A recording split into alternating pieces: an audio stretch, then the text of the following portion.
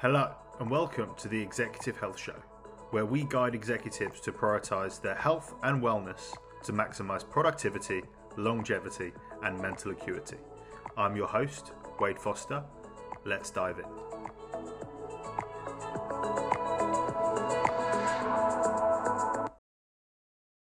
Hello and welcome back to the latest episode of the Executive Health Show. So today we are diving into the last pillar of our introductory series. So the introductory series was based on the 4 pillars of peak health and longevity that I teach and work with my clients on optimizing. So we had pillar 1, which was stress, hormonal control. Pillar 2, which was sleep. Pillar 3, which was nutrition. And now we're diving into pillar 4, which is all around movement, how much we move and our exercise throughout the day. So diving into things to begin with, the first thing that I wanna kind of start off with is a quote by Peter Attia.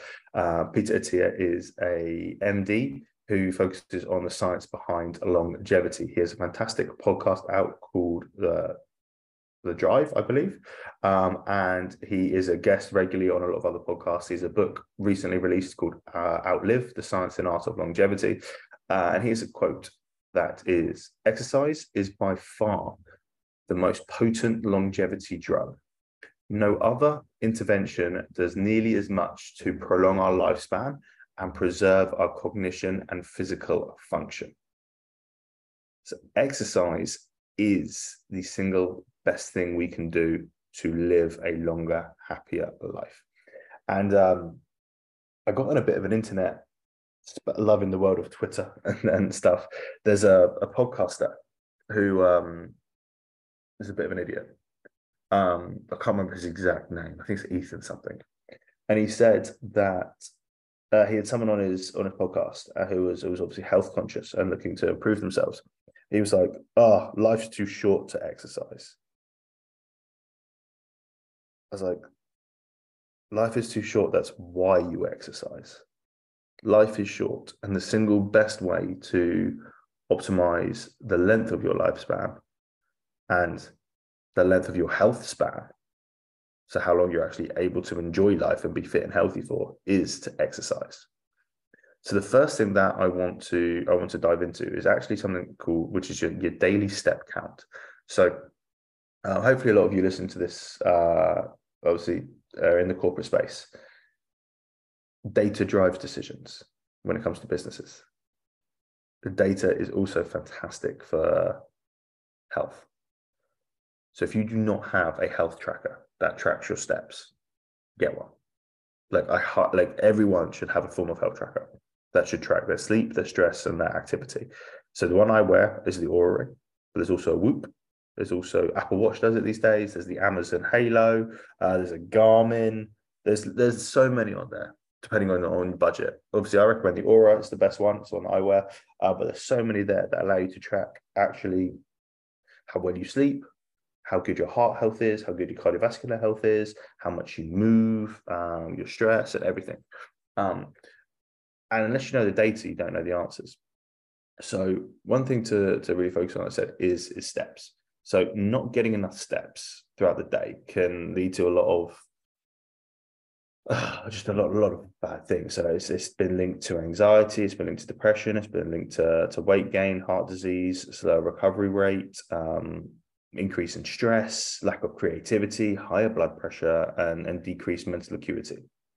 All linked to just not getting enough steps in, just not walking, just not moving more. So by just focusing on consciously moving more is going to be one of the most beneficial things that you can do. Now, there was a Japanese slogan. So the 10,000 steps a day, probably what a lot of you are aware of, was actually launched by a Japanese company in the 60s, which was a pedometer, basically a step counting company, to try and push people to walk 10,000 steps a day. And that's where it came from. It originated from marketing rather than actually any scientific data.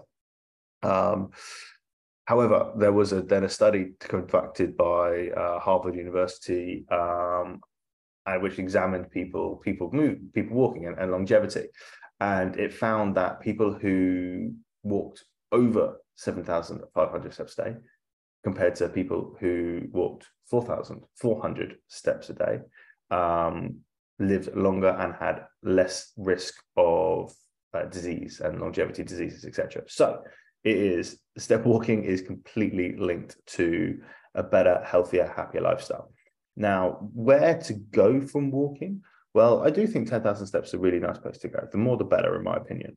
However, 7,500 is where I look to get a lot of my clients to begin with. If you're moving 7,500 steps a day, you're doing okay.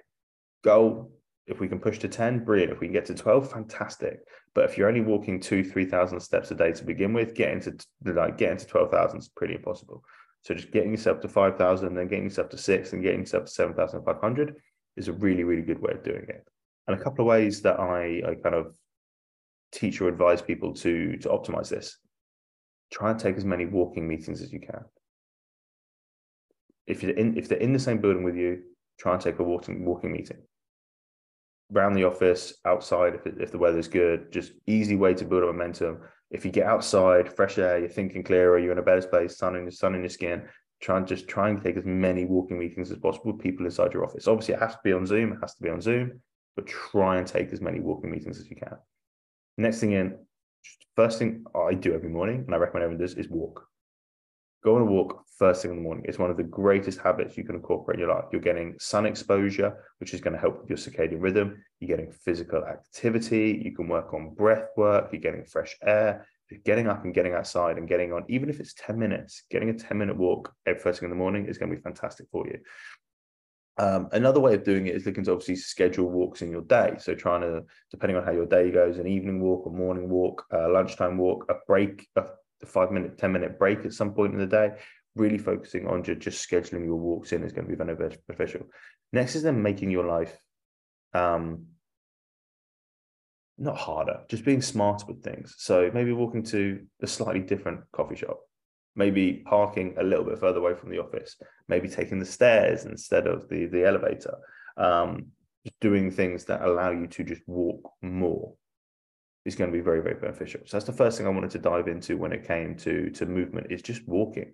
It is one of the simplest things we can do to aid in everything that's positive within life, is just walking.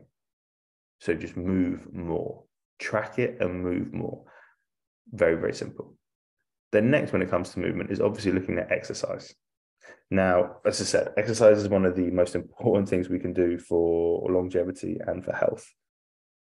So we need to find time for it. Now, it doesn't matter how much time you have for it, really, but we want to try and find at least 5 days a week to be doing something. Now, this doesn't mean going to the gym. I'll get onto that in a minute. But we want to be doing something at least 5 times a week. Ideally, potentially an hour, maybe half an hour, maybe 20 minutes. It depends. Everyone's life is very, very different. Like some of you are going to have children. Some of you are going to have lots of children. Some of you are going to have grandchildren. Some of you are going to be single. Some of you can be obviously in startup mode of your companies, or this or the other. There's those different parameters. But dedicating time to working out is going to improve so much in your life. And a way that I like to kind of dive into it is thinking about the day in a form of a percentage. Okay. So about 1 hour of your day is about 2%. 2% of your day. If you can't dedicate 2% of your day, 2% of your day to exercise, what are you doing? Like, how efficient are you being with your time if you can't dedicate 2% of a day to exercise? It's crazy. And it's just a shift of priorities. Because I'm sure if you were to look at the screen time on your phone, there's a good few hours there that you could knock off. If you were to look at time you'll just maybe spent in bed but not asleep, either on your phone or just lying there, like that's time that you could knock off. Time you're watching TV. And again, I'm not saying you need to stop these things, but it's prioritizing exercise as one of the highest things for you to do to get a good ROI for your lifespan. Then when it comes to exercise, how have we got to look at exercise? So obviously throughout my career, my mindset around exercise has changed. I started off in sport, playing football and rugby. I then moved into bodybuilding for a long portion of my 20s. Then I moved into strongman and powerlifting during my later 20s. And then now I'm in my 30s. My approach has very, very much changed because I'm on this being like, I'm not exercising to be a strongman. I'm not exercising to be a bodyer. I'm exercising to being the best person I can possibly be, to look good, to feel good, to live longer. And for this, we need a much more well-rounded approach to exercise. It's not just clanging and banging and heavy lifting in the gym, or it's not just doing 100% cardio. It is a combination of different things to enable us to be the best. That's what we've got to look at. So we need to have a well-rounded approach to exercise. So what I mean by well-rounded approach is we've got to look at a few different things. So the first thing to dive into is around strength training. So this is generally with equipment, but it could be body weight, depending on, again, what you've got access to, where you are, what time restrictions you've got. So we're looking to kind of strength train. And the reason being is muscle mass and strength are two of the highest predictive factors of all-cause mortality. So keeping yourself with a good level of muscle mass, I'm not talking Arnold Schwarzenegger here, but a level of muscle mass and strength will allow you to function at a higher level for the rest of your life. So strength training is invaluable to us. Now, my recommendations would be between 2 to 4 times a week, you are doing a form of strength training. Again, be that in a gym with resistance weights, which would be my higher recommendation, or at home with weights, my higher recommendation, or body weight. We are looking at doing 2 to 4 a week, which could be full body, upper, lower, different style splits, but that's what we're looking at for strength training. So you're looking to try and find 2 times during a week, 2 to 4 times during a week, where you can do some form of strength training. Then we need to look into long duration endurance training. So this is your let's just say longer running, where we're looking at between 30 minutes and longer without a break of long form endurance, which could be cycling, could be running, could be rowing, anything along those lines, where we're looking to keep our heart rate within 60 to 80% of our maximum, which on average will be around 120 to 150 beats per minute, potentially. So even stuff like hiking, surfing, loads of different stuff will fit into this. And we want to do a long duration endurance session once to twice a week. So once as a minimum and twice as a maximum, unless you're obviously training for a sport or an event like triathlete or Ironman or something like that, marathons where you need to do more. But we're just looking for average optimal health and performance here. So you need to find 1 to 2 times a week to do a long form of endurance of hiking, biking, running, etc., etc. They all fit the bill for there. But you need to, these sessions aren't exhaustive.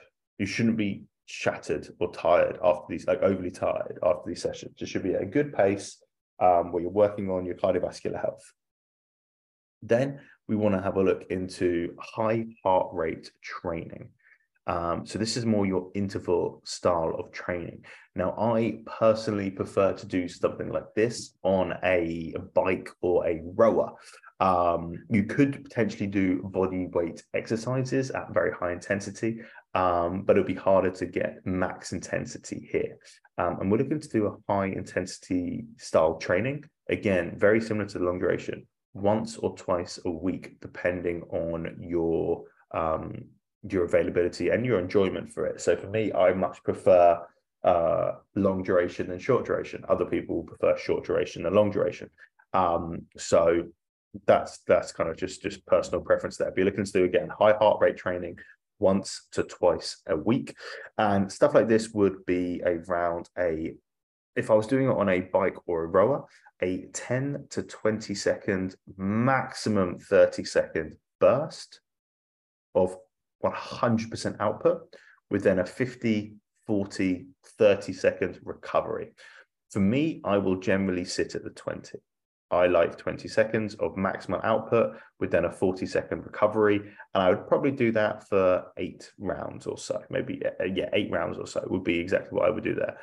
So I would do a warm up, then I would go into 8 rounds of basically 8 minutes worth of work, done and dusted. And that is my high intensity for the week. That's what a session could be.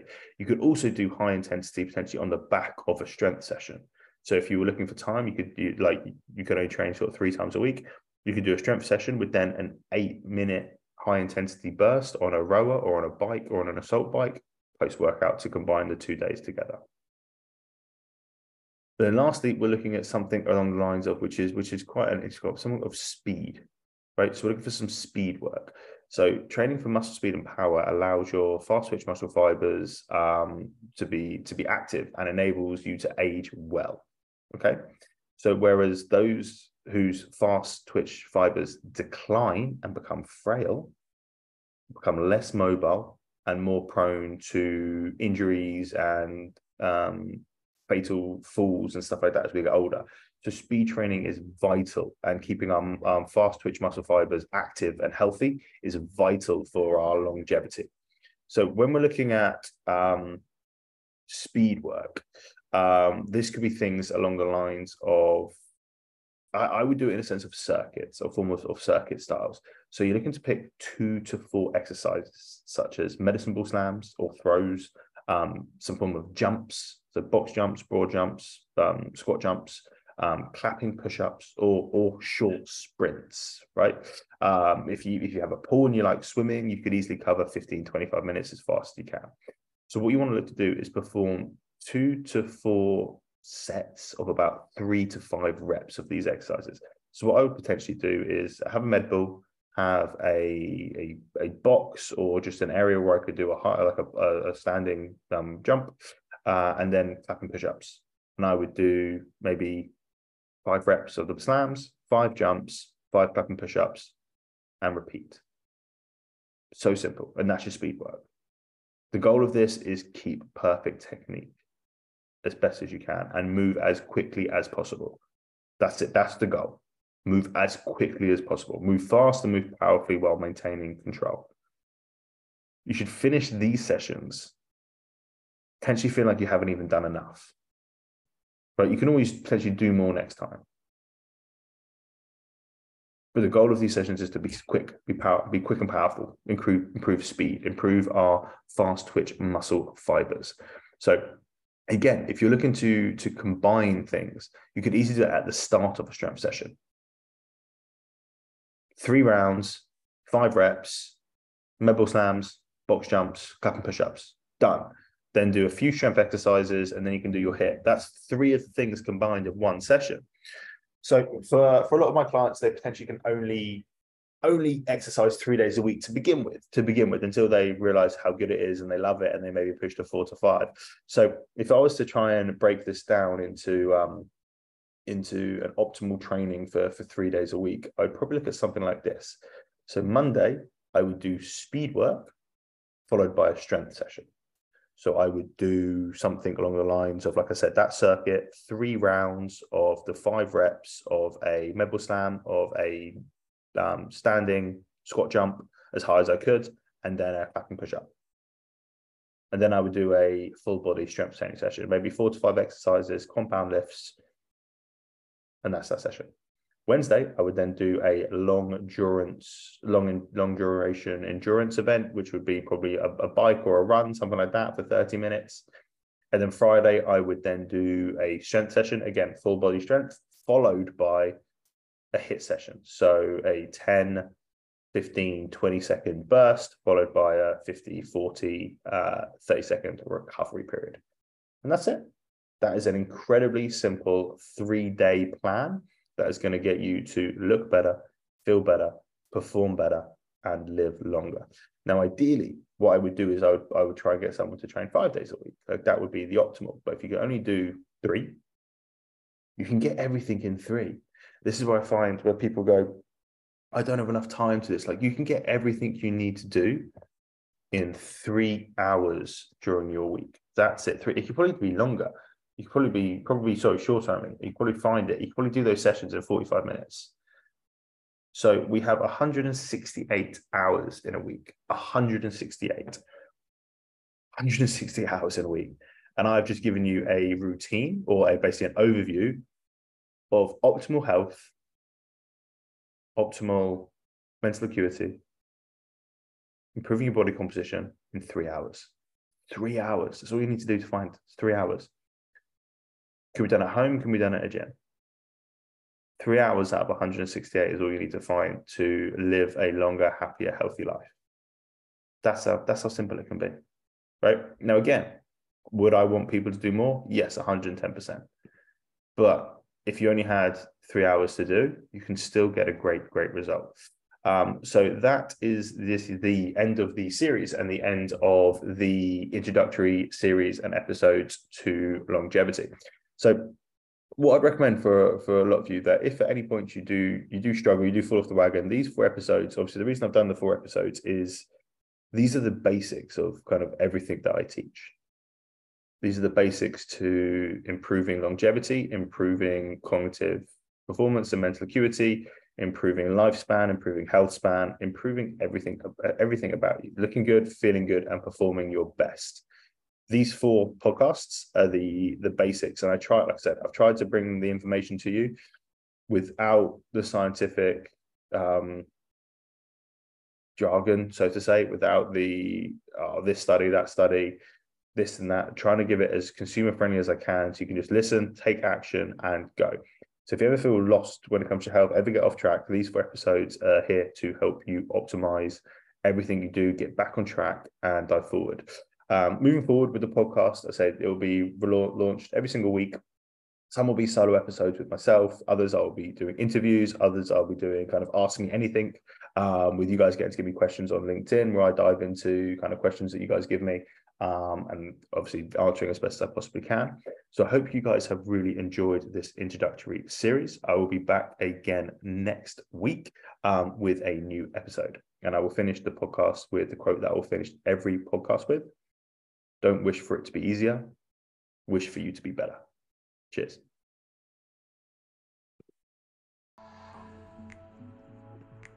Thank you for listening to this episode of the Executive Health Show. If you have any questions based on the information in today's episode, or general questions around optimizing your health and cognitive performance, the best place to get hold of me is on LinkedIn. Just go to linkedin.com/Wade Foster MSc and you'll find my profile. Send me a connection request and I'll be happy to answer any questions you've got. Hope you have a great day. Cheers.